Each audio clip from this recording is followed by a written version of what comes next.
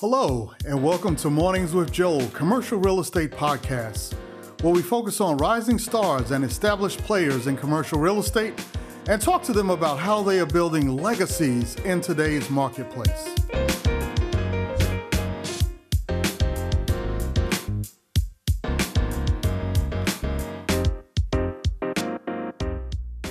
We'd like to welcome everyone to this morning's Mornings with Joel CRE podcast. We're here and we're very excited to have as a special guest today, Edward Boketti. And is that close enough? You got it. Okay. All right. Well, we appreciate that, Ed. Ed, is so exciting to have you here today. If you can, individuals, just as you come in, our guests, please remember to mute yourself. Matter of fact, I meant to put that setting on, so give me 1 second here. Or Chai, if you can do that while I'm trying to get going here, I would appreciate that. But if you can, please remember to mute yourself when you come in as we are recording. So, Edward, I wanted to have you on. You know, we got a chance to speak, I think it was back in April here in Atlanta. You know, you've been running, I've been running, and there's been a lot going on. We even talked about a project that we were working on in another state. It's real exciting to have you here. I'm glad you called out a little bit of time to be with us today. As Joel is glad to be here. I think you run a really good program, and I'm just anxious to talk to your audience and see if we can help further educate our constituents on tokenized assets, and especially as it relates to real estate. Yeah, no, I greatly appreciate that. This is an exciting space, and a lot of new revelations are coming to bear as to what this is all about. I first heard about it actually in Singapore some time ago. And what's going on is really exciting. So if you can, just in brevity, tell me, what is Red Swan? What is this all about, the tokenization of commercial real estate assets?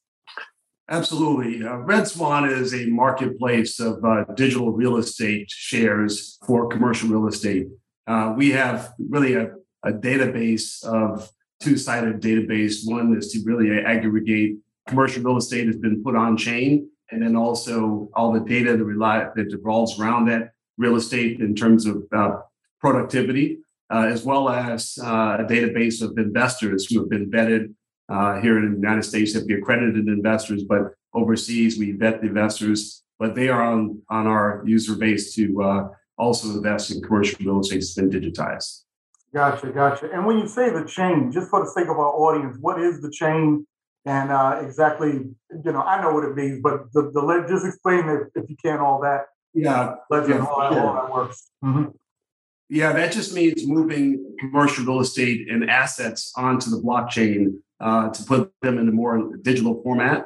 As you know, we buy and sell commodities as well as real estate with PDF documents that show ownership. With the blockchain now, you digitize that ownership and put it on the blockchain. So now it's on a public ledger in which you can use to advance, trading, selling, getting liquidity, raising capital, many use cases for putting assets like commercial real estate on the blockchain.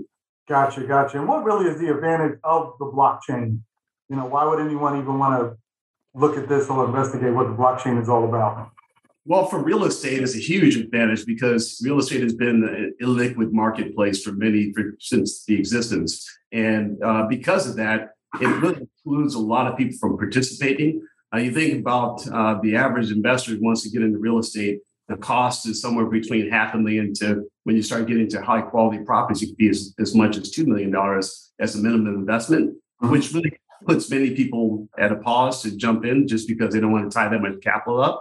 And that's the second reason, is that being illiquid, you really can't get out of that investment until that asset is actually sold. And that could be 5, 10, 15 years down the road. That's another reason why people kind of shy away from investing in commercial real estate because they don't want to tie their capital up too long and they don't want to tie too much capital up. On the other hand, when you look at some of the sponsors in real estate, they're pretty wealthy people. And they can, a lot of times keep their equity tied into an asset until they dispose of it. But if they have a tendency to buy, hold, or build and hold, and then flip, when they have a price point, they can get out and achieve the yields they're looking for. But that requires them to dispose of the asset And sometimes, it's better to hold on to an asset you can and just pull your equity out as opposed to dispose of that, asset that's income producing in order to just get some liquidity on that investment. So the blockchain will help them to raise capital, maintain their position as a GP, which is the general partnership that actually controls and manages the property, and also shares in the upside without having to liquidate the asset and go look for something else to buy, which is typically the process for commercial real estate. Yeah, exactly. So now there's two parts to this because you still have the blockchain. And one thing that's powerful about the blockchain is the ability to secure that asset and no one can change that particular ledger. You mind speaking to that just briefly? So the people. Yeah, the blockchain is immutable, so it means that people cannot make changes to the blockchain arbitrarily. There's a process of which changing from one block to the next. There's a verification process to make sure that it's not being tampered or no illegal people are hacking into your system to steal your assets. That can be done on a cryptocurrency basis. I mean, people may hack into your wallet or steal your password. But when you talk about digital securities, that's not possible because even if someone did take your wallet with your shares of security assets in there, we can always burn those security tokens and reissue because we know that they're in your name, it's on the blockchain, and you're on the cap table. Okay. All right. Yes, absolutely. So that's very important. And then the other side of it, just to be clear, let's say for an example, you had an individual that invested, let's say $500,000 to use your example in real estate. And if they just did it through traditional means, that $500,000 might be tied up 3 years, 5 years, 7 years, however period of time.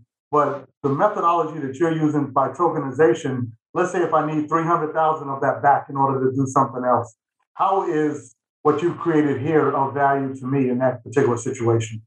That's exactly why this has been created, because it gives you more flexibility, allows you to be able to sell some or all of the shares that you own by putting it on a secondary market, which means that you basically elect to sell some shares. You notify us, we put on the secondary market, and now there's a bid and ask for the shares that you have, and you can liquidate part or all of the shares that you own. You also can you start using strategies where you might start to buy shares and then sell shares at appropriate time and start trading, especially in assets that you're very familiar with, just like you would stocks and bonds. Gotcha. How large is the secondary market for commercial real estate tokenized assets at this point? It's not still relatively new. Yeah, it's a new environment, and so it's kind of like you look at cryptocurrency, and 10 years ago, how large was that market? It was kind of nascent, but as people start to get involved in it and start buying, it starts to grow. And as you saw, cryptocurrency kind of topped out last year over $3 trillion. So people like us who are in the tokenization market, we're adding properties to the blockchain.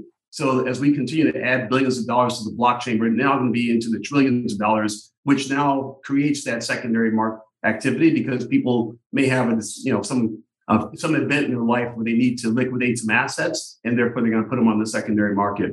But right now, it's kind of light, but there are trades being taken place. If you look at like T0 and some of the exchanges out there, there are trades of real estate secondary activity. But as we continue to be successful in bringing billions of dollars on chain, I think you're going to see a major change in that regard. Gotcha. So give us a little background. You didn't officially introduce yourself as CEO of the company, but if you could just give us a little background as to how you got here, because what I've found over the years is a lot of tech individuals, they come from the tech space and they're trying to learn real estate, or they don't understand real estate at all, but they get into a particular area where they think they can be disruptive, they have some technology, and so they step in. You're a little bit different because you're not a newbie to real estate, if you don't mind. So give us a little bit about your background and how you got here.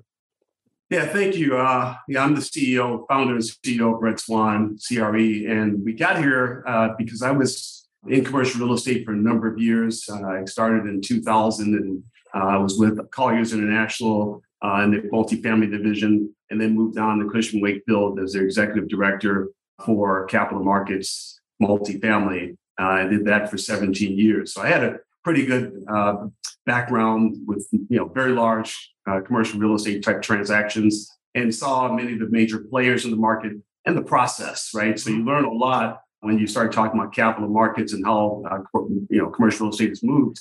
But prior to that, I was also an entrepreneur, one that gets pretty bored with certain industries. So I would keep trying to figure out how to evolve and get ahead of the market. So before real estate, I was involved in the automotive space and built that from one store into 7 locations in the Northern Bay Area marketplace. And from there, like I said, we sold that business off and merged into the technology aspect of the automotive sector by creating a website that actually helps to create that parts procurement process much more efficiently for body shop owners. And that company was actually venture backed. We raised about $95 million back then in 2000, in actually 1999. And when I exited that property, I went into real estate because I thought it would be a very interesting field for me to learn. And as I progressed in real estate, I could start seeing the industry starting to consolidate, more people coming in, more teams developing, more struggle to generate your fees because there are more people to compete with. And I decided I need to do something different because this was going to be a declining market for myself. I mean, others may have been doing well, but for me, I saw the decline starting to take place in terms of productivity.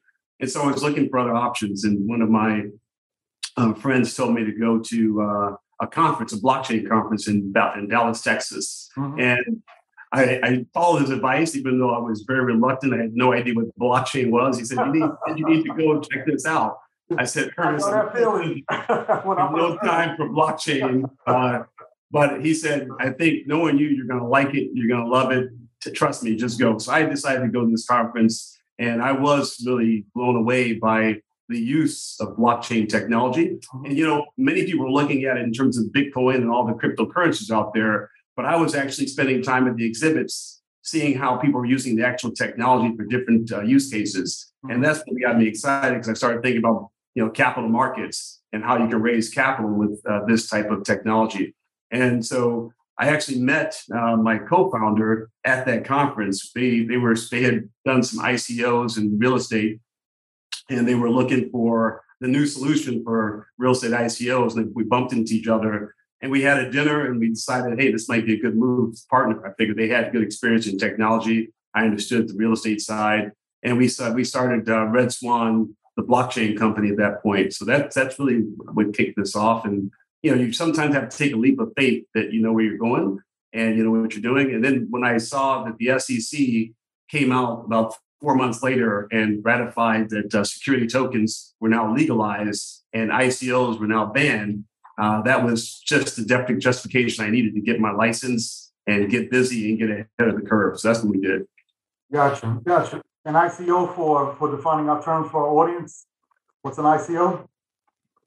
Initial coin offering. So you had a lot of cryptocurrencies just entering the marketplace on business plans, raising capital, and some of that was without basis. And so that's why it was banned.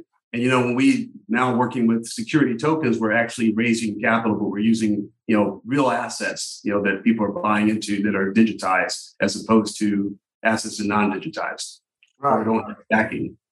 Yeah, exactly. So explain to me what would be an ideal situation for your platform. What's an ideal asset to tokenize and digitize and put out there in the securities market from a digital standpoint? We want the biggest and the best, of course. If you're going to do something, you got to go big because, you're going to spend the same amount of time chasing and developing relationships. So you might as well go for the largest opportunities you can, which is what we're really focusing our platform on for Red Swan. We feel that the average type of real estate investments that are under $10 million, many people have access to already, right? But these super towers you're seeing being built in all the major markets around the world, most of those are only exclusively for institutional investors, right? So that smaller investors never really get a chance to play in that arena. And that happens to be the easiest and the most secure and less problematic areas to invest when you talk about commercial real estate because you have high-powered sponsors, you have the best quality, you have the best financing. So they rarely have big problems. So you really can generate a decent return that has very little risk involved. So that's why we're focusing on mostly Class A institutional quality properties that are multifamily, industrial, office throughout the country. We think that's an exciting place to be. Okay, all right. So we're talking about really core assets and core markets, I would assume, is what you're really talking about. Exactly. Class A core plus Mhm. projects that are our minimum project we look at for equity raise is $10 million. That's usually an average value of property of between 35 to $100 million. Right, right. Okay, all right, gotcha. So what's the actual process from that standpoint? You mentioned obviously that you want strong sponsors, you want strong teams and everything else that has to be behind these deals. That's pretty obvious if you're talking about a major core plus asset. Well, let me ask this first of all: are you doing any value add? I know you're not doing construction, but are you doing any value add plays if it's a large enough project? Well, let me make a big distinction here, Joel. We are focusing mostly on recapitalization of assets, not the acquisition process. The acquisition process is usually a short timeline. Everyone's rushed, and we think that's not the place where we need to be because I would say 2 out of every 5 deals don't take. They just fall out for one reason or another. So for us to put a lot of our time into that, and it may not happen, that's kind of a waste of time for us, and we don't have that much bandwidth with our current team, so we don't want to put time in areas that might not be fruitful down the road. So with that said, we're focused on recapitalization of properties. Anytime a seller may be thinking about selling their asset because they're up against that timeline where the investors want to get out, or they reach that level of profit where they think they'll get the best value and bring out their returns, that's a great time to call Red Swan, because now rather than sell that, say, $50 million asset to net $10 million, we can bring you like 80 or $8 million or $9 million of that profit, and you continue to run that property as a GP. That's a lot better solution for a sponsor because they get to keep the asset under management, and they have opportunity to participate on the upside. So we like to recapitalize. We think that's a better use case for our sponsors. But also, you mentioned development projects. We do like development projects because that's another area that we have time to operate. And I think it's important to be able to identify projects we really like. Our requirement for developers is that they own the land so that if there is an asset to tokenize to begin with, and then they also have their own skin in the game, at least 10% of their equities in that asset, and then we'll help them raise the other 90% of the equity for that project. Okay, gotcha. And that other equity that comes in is basically GP equity, that other 90%? No, actually, the other 90% is LP equity. Okay. We let the GPs come in with their 10%. That'll be the GP equity. The other investors coming on board will be LP investors that are coming from the general public through Red Swan. And that could be family offices, that could be retail investors, accredited retail investors, or foreign investors. They may come in on that asset. Eventually, we'll be hopefully selling to institutions or corporations want to buy into assets, but they want to have that liquidity factor when they buy in, so they're not stuck for a long period of time. And so eventually we'll see a lot of institutions like Charles Schwab buying real estate shares from us as well. Right. Okay. All right. Sounds good. So basically, and that's really the value, because if you're bringing in this money as LP capital and you're able to retire a lot of those investors, if you will, and bring those assets back under management and increase your amount of shares in the asset, just puts you in a better position going on down the road, because you don't have so much of that LP equity that you have to pay out on an annual basis. So it puts you in a much better situation from that standpoint. That's true. Yeah, that is very true. Yeah, so a typical package for you would be the same as raising any other package that you're taking to market for capital. In other words, you're going to look for an OM and a performer and all that type of information. Yes, we have to look at the OM, look at the financial statements. We can vet the project like we would vet anything else to make sure it's a sound investment. We vet the sponsors to make sure they have the experience to do or to manage that asset. We look at the yield that the asset is going to be produced. When we look at the pro forma as well to see if that's realistic.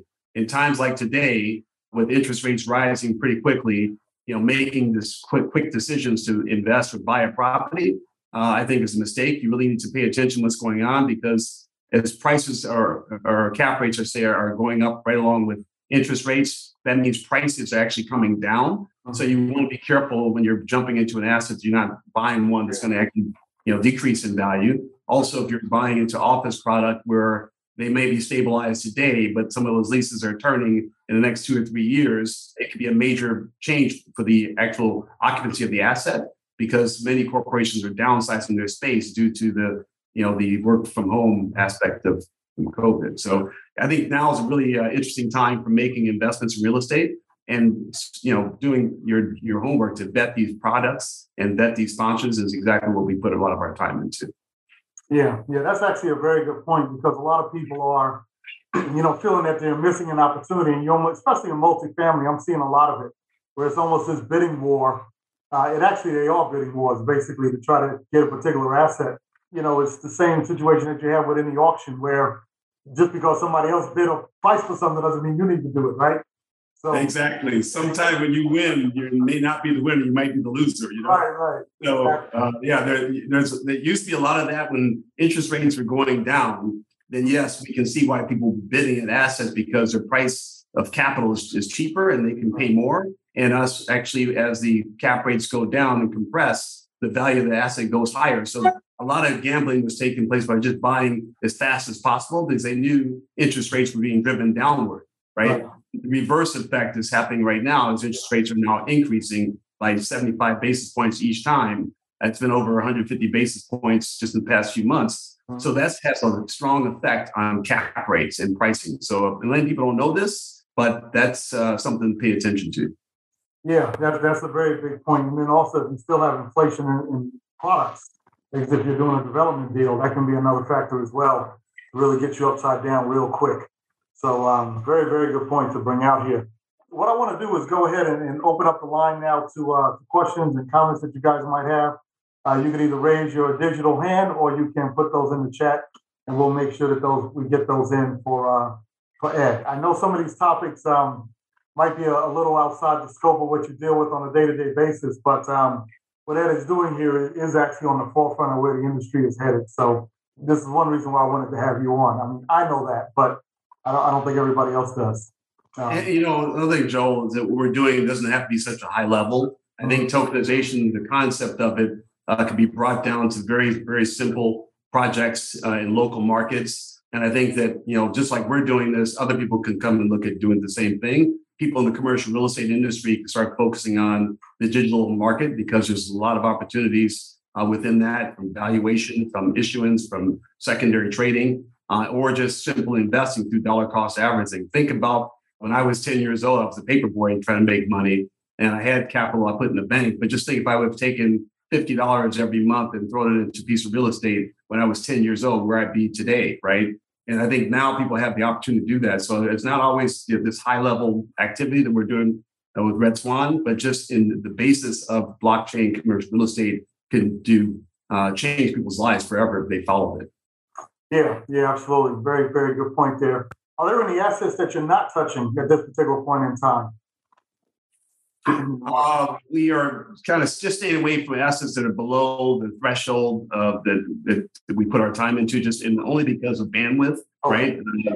We get a lot of people who send projects to us that are new projects, their first time doing this, their ideas, and we kind of stay away from that just because the vetting process usually turns out to be less positive for them and also not for a good qualification for our platform. So I would say we turn down probably a third of the deals we look at.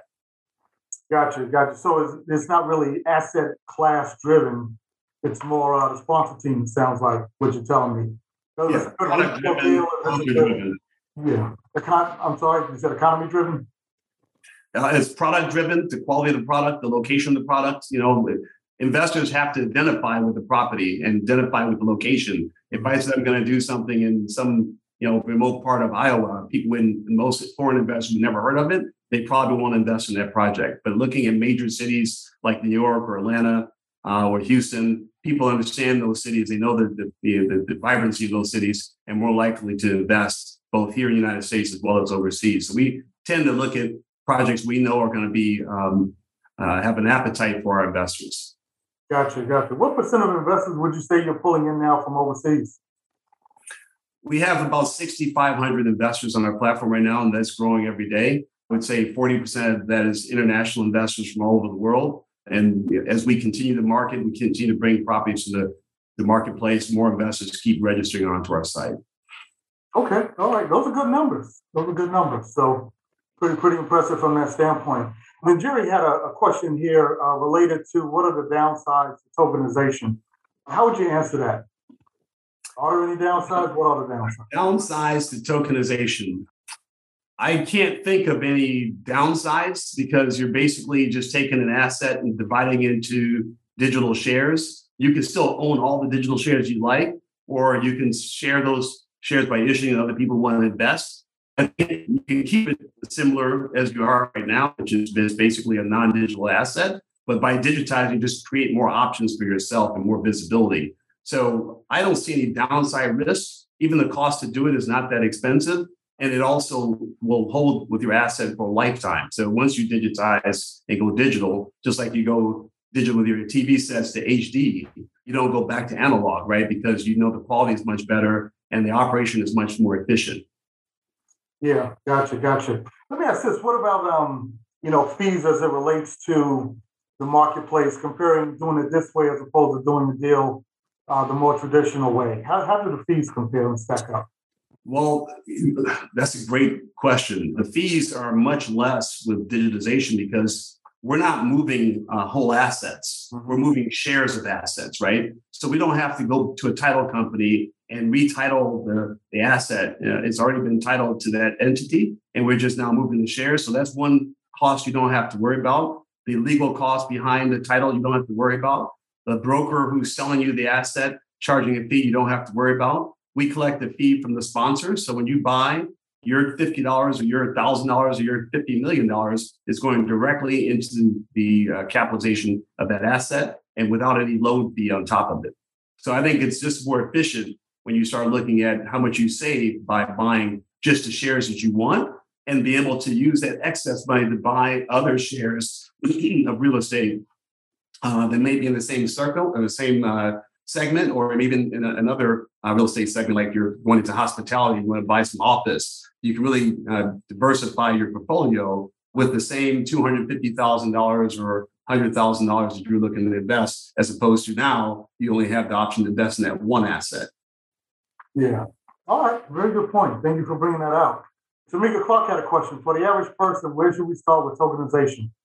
I think you just generate the amount of capital that you have at your discretion, your discretionary capital, whether it be, in our case, the minimum is $1,000, and you find an asset in your market or a market that you like, an asset you can track, and buy 1,000 shares of that asset. I mean, you can't go wrong because you're only 1,000 share, probably less than a percentage point of ownership. But you have a lot of institutional investors who are in that same asset with you. And now you can track the performance of that asset along with these other quality investors and really learn from that experience. I think getting into real estate is a learning process. If you don't know much about it, you've got to be a player in order to really get the best benefit. Yeah. That's actually the same answer I would have given. That's really the best way to start. Take what you got and just jump in the water and see what it's all about from an investor standpoint. And then once you understand it, you can maybe shift over to being an investor, once you qualify at that level. So that's a very good point. For the average person looking to raise capital, from what I've been hearing, just like with anything else, it does take time. People have to get a familiarity with the deal, which I guess is one reason why you look for more stabilized assets in certain key markets, because you have the track record and everything else that you could actually show investors.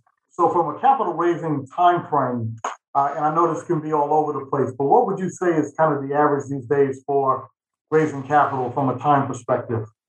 For us, it's roughly start to finish because it takes about 30 to 45 days to actually tokenize an asset and finish that process because a lot of legal work involved, a lot of vetting involved. So let's say that's 45 days just to get stabilized as a tokenized asset. And then we put it to the market. And that marketing process is about 120 days from when we announce it to the market coming soon to when we're closing it out. It's usually 120 days. And if it needs a longer time, then we roll out a little bit more time to make sure that all the investors get an opportunity. But even before we ask for capital, we usually have our members of our database are able to express interest in properties. So they can tell us many projects on our site, which ones they like, how much they would like to put towards it. And we kind of keep a rolling database of the number of investors surrounding every property on our website. And as we get to a point of 75% coverage, we're now going live to close it out because we know we have enough expression of interest amongst our investors. Okay, all right, that's a good point. So basically, you'll make sure that there's enough of a demand before you even make it available to the public. And are those, if you want to call it almost like an unlisted deal, are you taking those and they're actually doing those investments ahead of time and they're actually being able to invest before it goes to market, or are you holding everything and kind of taking a subscription agreement before you actually take it to market? The latter. We're actually looking at these assets, getting our investors' input for putting them on an Excel spreadsheet of what their level of interest. And some people may commit, some people may back out of the commitment. But our fund is also looking to make an investment in these assets as well. So if we get to 75%, we think, well, okay, we've got pretty strong interest. Our fund may put in 5 or 10% as well and close the asset out. So really, as the marketplace keeps growing, right now 6,500 sounds distant, but it's still very small compared to some of the marketplaces that are established around the world. I think when we get to that 25, 30,000 level of investors, we could probably close the deals out within hours or within weeks because we already have so much demand for particular investments. Also, we have a family office division right now where we hired an executive just talking and confirming the capital requirements of family office, what they're looking for. And because they write larger checks, we will bring those clients opportunities they want. That helps to capitalize the projects much faster. And then we can have our retail investors come in to close it out. So a lot of strategies we're using right now in order to make the process much more successful. Okay. All right. Sounds good. Tamika had a follow-up question here. Can you use funds in an IRA to invest in blockchain without any penalties? Yeah. For example, Alta IRA allows you to use your self-directed IRA fund to invest in one of our projects. So you would let them know they have to put it into a separate account. That's separate from your personal account. You have to have an IRA account. And then once they do that, now they can buy those shares and hold it into your IRA account. So if you want to liquidate those, you can do the same thing, but it depends on what the rules and regulations regarding your IRA. Okay. All right. Tamika, hopefully that answers your question. So if you need follow-up on that, just let us know. But that was pretty direct. Let me ask this also, Ed. Just as regards, I know one of the things historically, and you can appreciate this from your years in Cushman Wakefield, the idea was always it's better to have a few large investors as opposed to a gazillion investors putting in $10 to try to get a deal done, just because of the management of those investors. How have you found that to be? Is that an issue, or is that mainly why 75% of it is larger investors? I mean, speak to that if you don't mind, as regards how do you manage that with the minimum investment of only $1,000? Well, let me speak to that from the sponsor point of view, because that's one of the reasons why we started the company is to provide liquidity benefits to the sponsor. You're right. Currently, the larger institutional investors are the first ones at the gate. They can write $20, $30 million checks. They become your equity partner, and they allow you to build your project or allow you to buy this property and operate it and sell it in a certain period of time. But that money comes with a lot of sharp teeth. That money comes with a lot of terms and conditions that may not be very conducive to that sponsor. For example, money comes in early. They want their money out within 3 years. No matter where the property is, they can demand that property be sold so they can get liquidity in 3 years. That means that a developer can build a project, they might have some development fees they collect, but make no profit and sell that off just so they can liquidate their investors. That means that they kind of wasted their time building that asset. Yeah. And so we think that when you look at the retail side, retail customers don't have these types of demands and concerns. They want one thing: it's a good quality investment where their money will be safe, and also to get the returns that were promised to them. So having hundreds of retail investors is where Red Swan actually comes in as a benefit, because these hundreds or thousands of investors don't have to communicate with the sponsor. They're pretty much managed by Red Swan's platform. Uh-huh. And now people who are bus drivers in Northern Africa can actually buy shares into a quality project in the United States and start earning dollar-denominated dividends as opposed to whatever their local currency is. And they might feel more comfortable with that investment. And so we like think is opening the market is actually creating more supply for capital for sponsors as opposed to just limited to the institutions. Gotcha. And you obviously haven't had any issues managing these smaller investors that are coming in on the platform because you're pretty much using them as backfill in order to get deals closed out, from what you were saying. Pretty accurate? Well, sometimes they're backfill, sometimes they're the primary investors. Okay. If they come on our site and we have 300 people showing interest in one project, and that equals $15 million without any major investors, that's still a win-win for the sponsor. And also, you think about traditional investments, there's a thing called capital calls, which means that if you invest in a real estate project and it needs more money for one reason or another, the investors are able to go back to the LP investors and ask for additional $300,000, for example, because they have a shortage or increase in material costs, right? And if there was only 3 or 4 investors involved, that's a significant additional increase in capital. But if you have 300 investors involved, that's like sending out a notice for them to pay $10 or $15 extra, which makes it a lot easier for them to recapitalize or a capital call that's necessary for a project. So I think more investors is a lot better than few investors from the sponsor standpoint. And also from the investor standpoint, you think about like this, the more investors out there who have shares in this project, they're more apt to be buyers when you want to sell your shares in the project, as opposed to if you only have 2 or 3 institutional buyers, they're going to squeeze you again when you're trying to liquidate, right? They can wait for you to put your price, offer you a very low price for your shares. So your liquidity is only based on 1 or 2 people's response, as opposed to 1,000 people responding. Yeah. No, very good point. Very good point. So there's definitely some value in spreading it around like that. One other thing is, as you guys remember, if you have any questions, put those in the chat or raise your digital hand. We'll make sure that we get to those before we wrap up today. But I did want to speak to something else that is very rare, and kudos to you about this. You mentioned about your automotive business that you started. You mentioned the Bay Area and everything else. There are so few minorities in tech out here today, so few.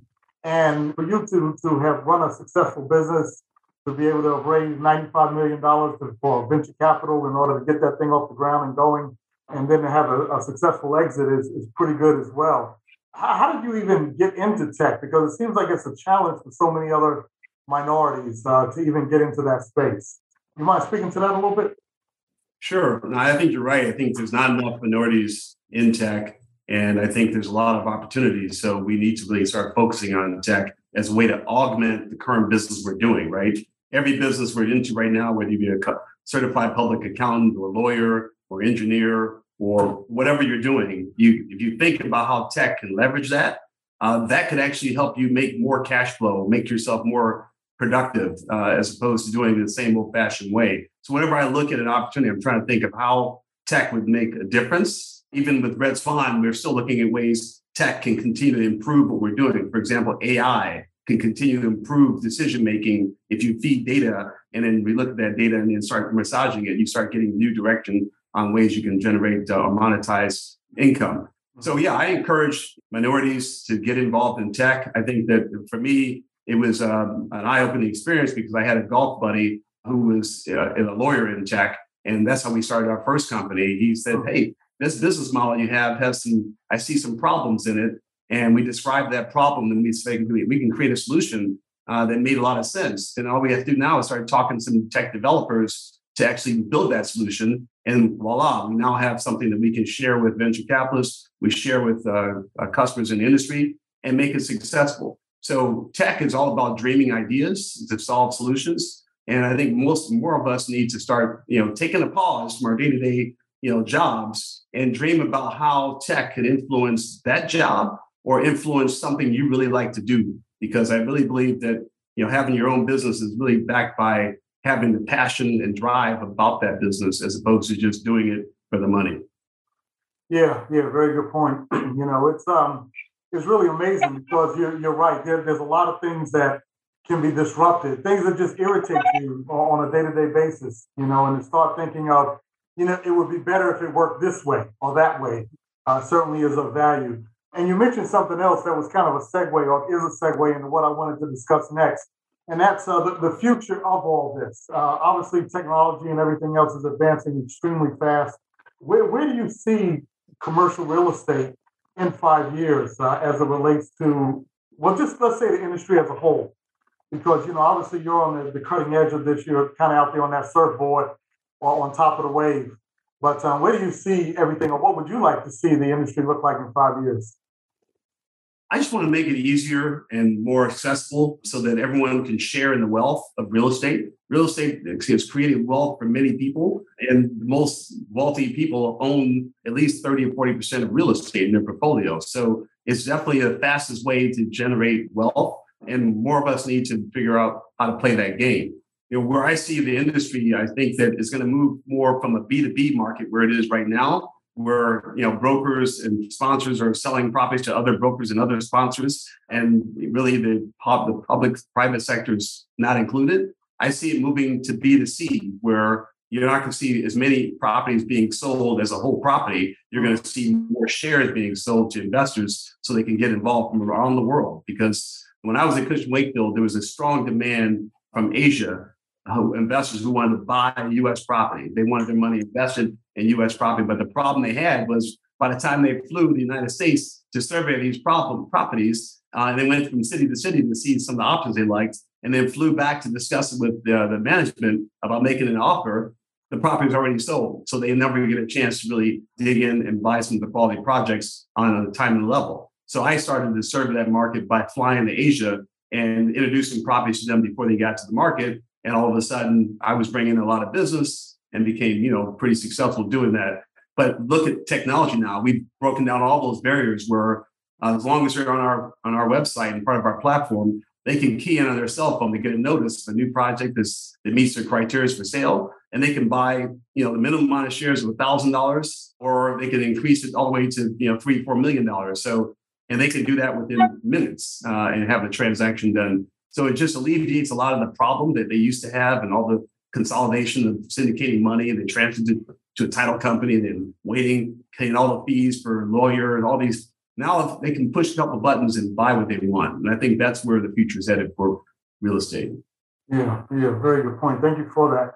I was thinking of something also, as we start to wind down here. One of the biggest issues that we actually ran into in a deal was that there were some Asian investors out of China, and China, they can ship real quick as regards wanting that money brought back home and divested from a lot of assets overseas. So have you seen where this model has benefited, speaking to Chinese investors and other investors that might be under the same type of regime when it comes to investing in U.S. capital?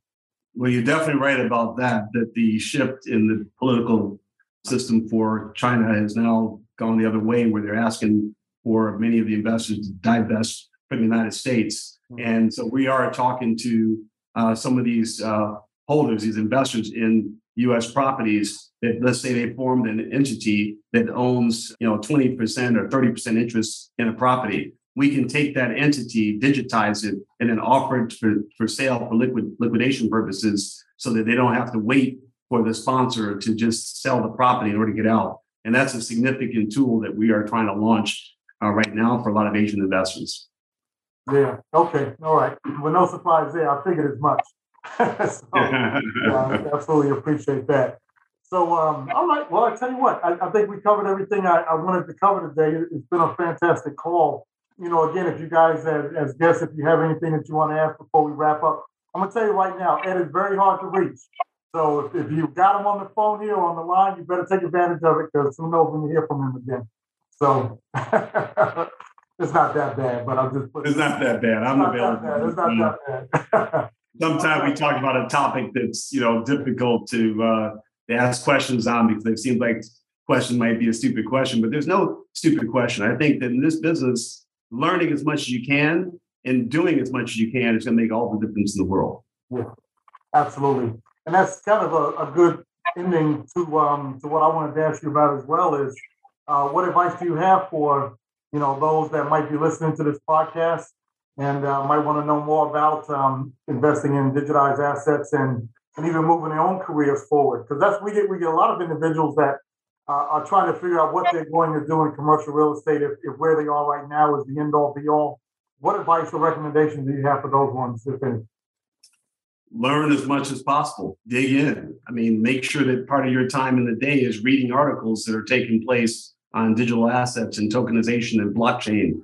Follow the trends. I mean, look at BlackRock buying into Coinbase. Look at these different major corporations buying into blockchain. They're doing it for a reason, right? And understand why. Ask these why questions. I think will be eye-opening for you in terms of your direction in whatever business you want to go into that might incorporate the blockchain technology as well. Yeah, absolutely. We appreciate that. And there's one thing that I'm always reminded by the team that I have to do at the end of every call. If you've enjoyed this podcast, you're watching it on YouTube, please subscribe or like it below. We would appreciate that. And if you have any comments or gratitude for our guests coming on today, you can leave those in the chat as well.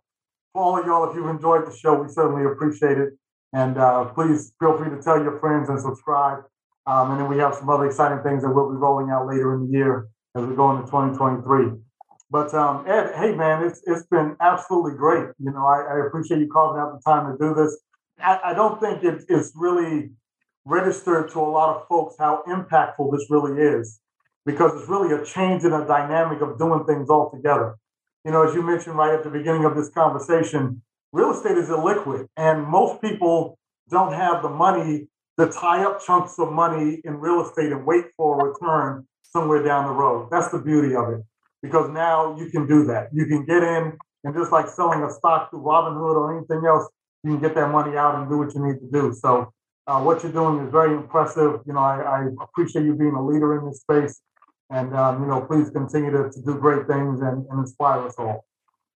Joel, thank you very much for putting me on the show. I appreciate the exposure, the questions. As usual, it seemed like a lot of fun. And you're right. I think most people don't know what's going on in this world of real estate tokenization. They kind of feel like it's not for them. So they relate, sometimes people will go and buy cryptocurrency because that's easy, that's cheap. They can take a gamble. I'm going to just take this $2,000 and gamble it on cryptocurrency that my uncle told me was great. Right? That they can do that, but they can also take that same $2,000 and do their homework on the investment, what type of property they want, whether it be property in their backyard they know, they see, they touch every day, or property in the areas that they really appreciate and visit on a regular basis, and invest, right? Because real estate continues to improve in value because it's a scarcity, right? There's not enough real estate on the earth to satisfy everybody. So therefore, it will continue to improve in value, especially if you're in good locations. So I'm just leaving people with that it's not that hard to get involved in. It's just, a little bit of practice and do a little bit of research. Yeah. It might not be the fireworks of a cryptocurrency. From that standpoint, it's not going to go 40% in a day. You're not going to get that, but good solid returns over a period of time and real good core assets, which is what you're describing that you guys do on your platform is quite impressive. So excellent job. And I just got this text from Chai. So we want to invite everyone to continue to watch the podcast, to share these with your friends and neighbors, and subscribe and write a review on your favorite podcast platform, wherever you get your podcast from. So we certainly appreciate that. So Ed, it's been wonderful. I know you got work to do today. I do as well. So I'll let you go, but thank you so much for being here. Thank you for carving out some time, and keep it to your word and coming on the podcast as you promised you would. So thank you so much, and I certainly appreciate having you today. Thank you, Joel. You take care. Okay. All right. Take care, everyone.